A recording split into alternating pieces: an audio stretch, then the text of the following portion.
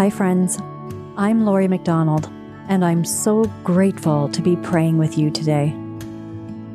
Aura Ministry is a place of vulnerability before God and one another as we receive Jesus in his love, healing, and restoration. One of the ways we do this is through prayer, and in Latin, aura means pray. As we enter into this sacred space with the Holy Spirit, I want to encourage you to listen intently for God's voice in the Scripture and in each woman's reflection on it, so that God might do something new in you today. Thanks so much for joining us as we aura together. And now, wherever you're at in your faith journey or in your day right now, let us pray. Psalm 110. You are a priest forever, according to the order of Melchizedek.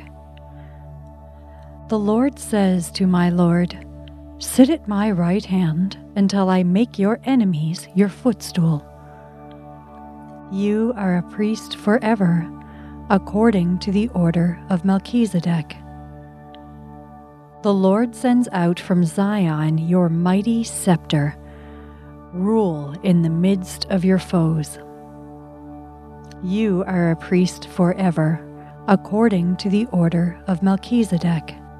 Your people will offer themselves willingly on the day you lead your forces on the holy mountains. From the womb of the morning, like dew, your youth will come to you. You are a priest forever, according to the order of Melchizedek. The Lord has sworn and will not change his mind. You are a priest forever, according to the order of Melchizedek. You are a priest forever, according to the order of Melchizedek. Pause, pray, and reflect.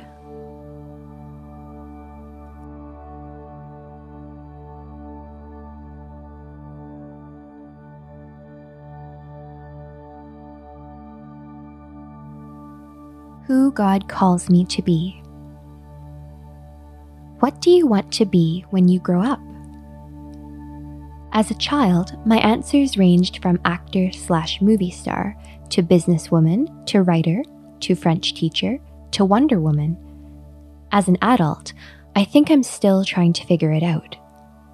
And if I'm even more honest, ministry wasn't really an option I thought about.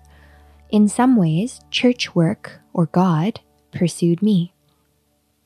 I had started to claim my Catholic faith as my own in my late teens. I began to volunteer on a diocesan level and at my parish. The next thing I knew, I was working on a contract for the diocese.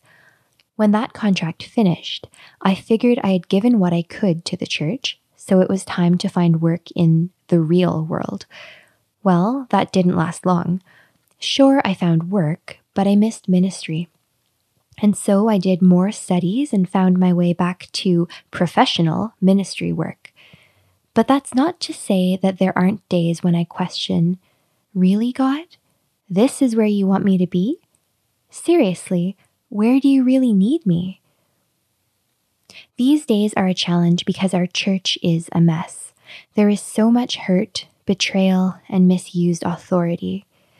Yet I continue in my ministry because it is not just a job I do.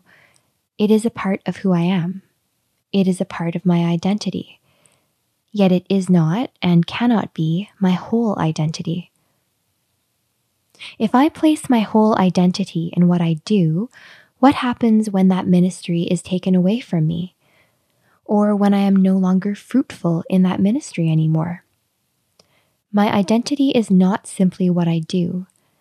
My identity is, more importantly, knowing who I am. And who am I? I am a child of God. When I get caught up in trying to figure out what I want to be when I grow up, I can forget this important fact.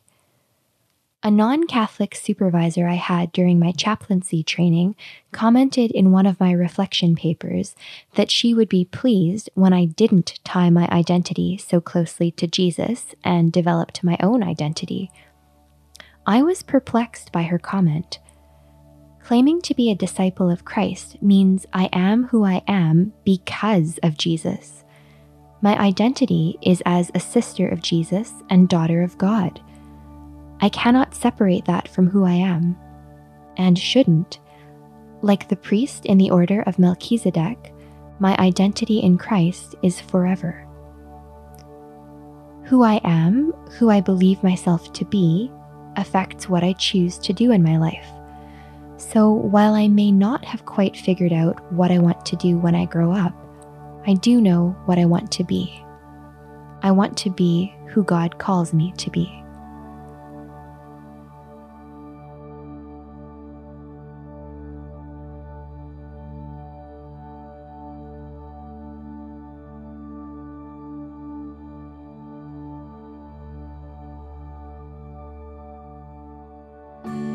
Thanks again for spending this time in prayer with us today.